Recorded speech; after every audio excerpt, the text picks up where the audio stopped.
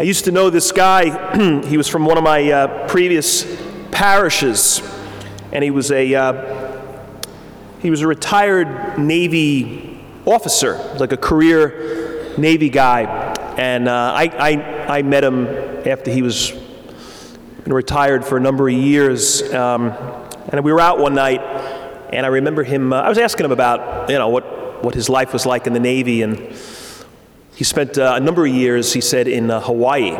I figured right away it was probably Pearl Harbor, but it wasn't. It was another base in one of the other Hawaiian islands. And I remember him telling me that one of the adjustments to being in Hawaii, he was a New Yorker, was that just the time difference. It's a 5-hour time difference between Hawaii and New York. And he said that because of the time difference, he said Monday Night Football is really more like Monday afternoon football in Hawaii, because it actually is happening 5 hours earlier in at least Hawaii time. Like 4 o'clock in the afternoon, it's actually being played. So what the local TV stations do in Hawaii is they just delay the telecast. They won't run it until later that night when you have people home from work and school. Anyway, this Navy guy was a big football fan, and so he told me what he used to do was he would listen to the game on the radio live, like in the afternoon. He was able to listen, I guess, at work. So he'd listen to the game, and then later that night, when it was on TV, he'd then watch it. So he really, twice in the course of that day, he would catch this game, listening and then watching. So he'd already know who won. And I remember saying to him, I don't think I'd want to do that. Like, I'd rather not know. Even if the game already happened, I'd rather not know who won it. It's more exciting, isn't it, when you're watching a game if you don't know what the outcome's going to be? It just seems like it would be less interesting. And then his response to that was actually kind of interesting. He said no. He said he wanted to know if the team won, especially if it was his team he was really rooting for. He really wanted to know in advance if they had won the game. He says it just made watching the game more interesting. I was thinking, no, I think it would make it less interesting. His thing was, no, it was less stressful. He said because you'd get this great feeling knowing that no matter how bad your team might have been doing on that particular game, that quarter of the game, no matter the mistakes or the penalties or the bad calls, you knew in the end that they were going to win because you listened to the game a couple of hours before. You knew they were going to turn it around. In the end, it was going to be okay. And he said he liked that. Just made the game less stressful. I get it. I get what he meant, but I still wouldn't want to do it for a football game or any game for that matter. I'd rather not know. But for other stuff, for other things, like life, big life stuff, I think maybe I would want to know. I think maybe his approach kind of makes sense. Like, I want to know, in the end, like, we do win. If we're faithful. Like, I kind of need to know that. I need to believe that. That in the end, like, if we do it right, we win. You know, the second quarter, the third quarter, maybe even part of the fourth quarter may not be pretty. But if I get it together, I'll win. Like, it'd be scary if that wasn't part of our faith experience. I think this is a really important thing to know. I often finding myself throwing this out a lot, this simple point of a question of, so why do you go to church? When so many other people just have checked out. When so many in, the last 20 years, all the stats point to it. It's just like there's just less practice of faith, certainly less being here, less belief in certain fundamental things of our faith. People have kind of walked away. Why haven't you? Why are we here tonight? Well, I think there's a million reasons why we go to church. But I think here's maybe one to consider tonight.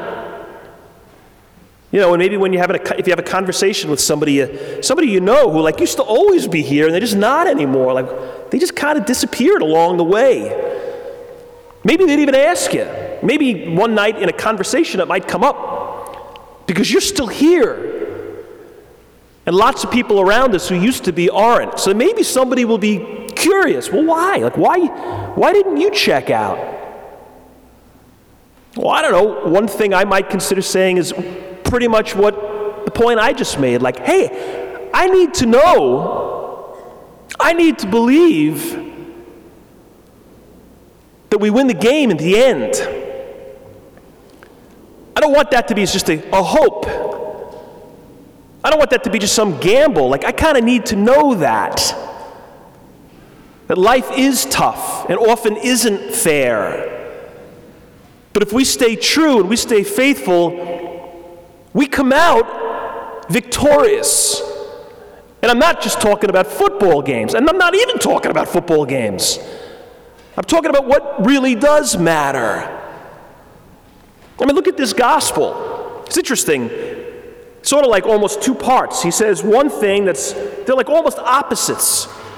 First part is kind of dark. Jesus' words, he goes, the sun will go dark, so will the moon. Stars will fall from the sky. Heavens will be shaken. In other words, there will be darkness.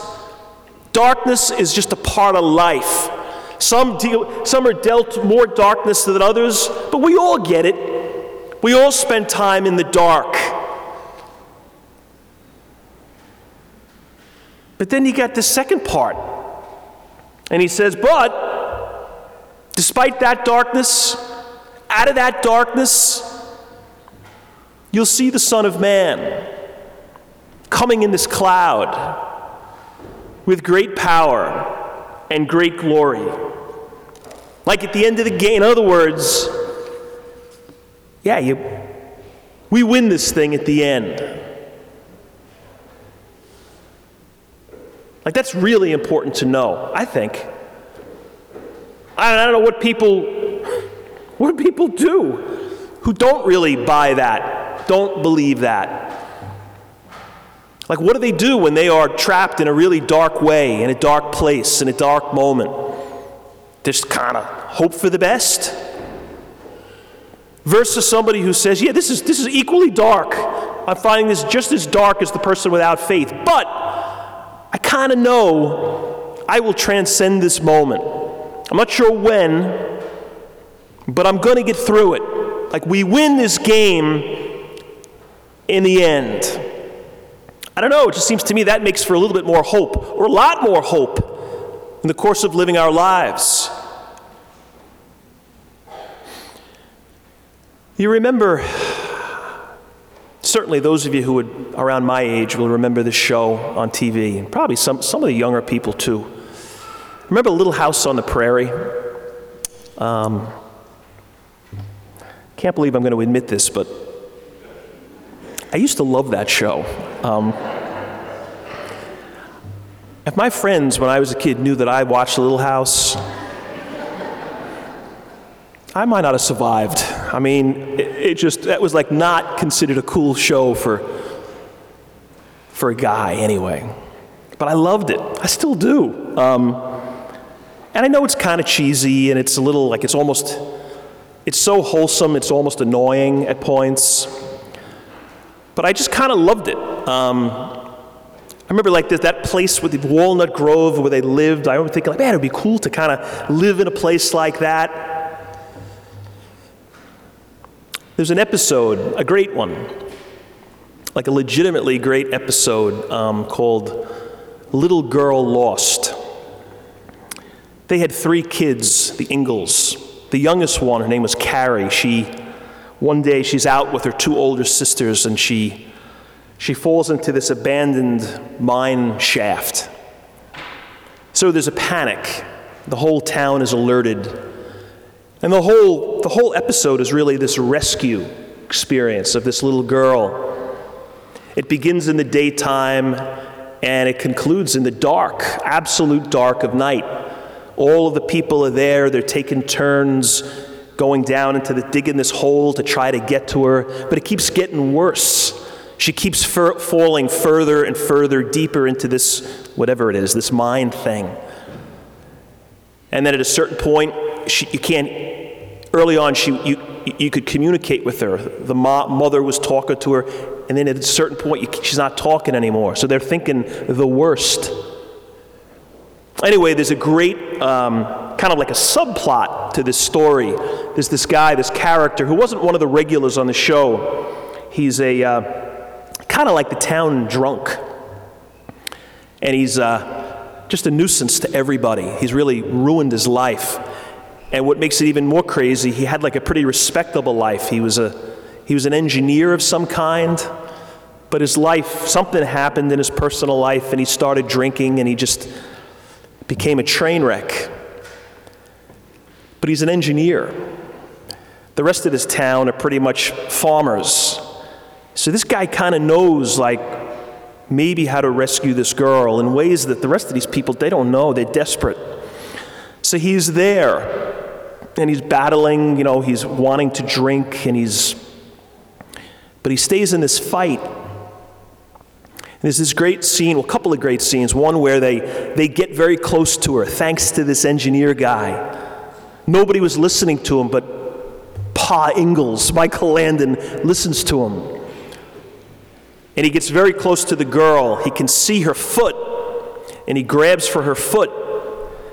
And as he starts to grab for her, the whole thing caves in. And then the next scene, now you're up on top, on the land, and you have all of these townspeople, all the characters, the Doc Baker and the Olsons and the Reverend are there. They're all working, and then one of these guys gets pulled out of the hole, and he just says it's gone. Like, it all caved in. It's lost. And then the camera just starts going to the faces of these people, these distraught townspeople. And eventually it goes to the older sisters of this girl, and then the mother. And then the mother walks over and lays down on the ground, and she puts her ear to the hole, just to kind of be near her lost little girl.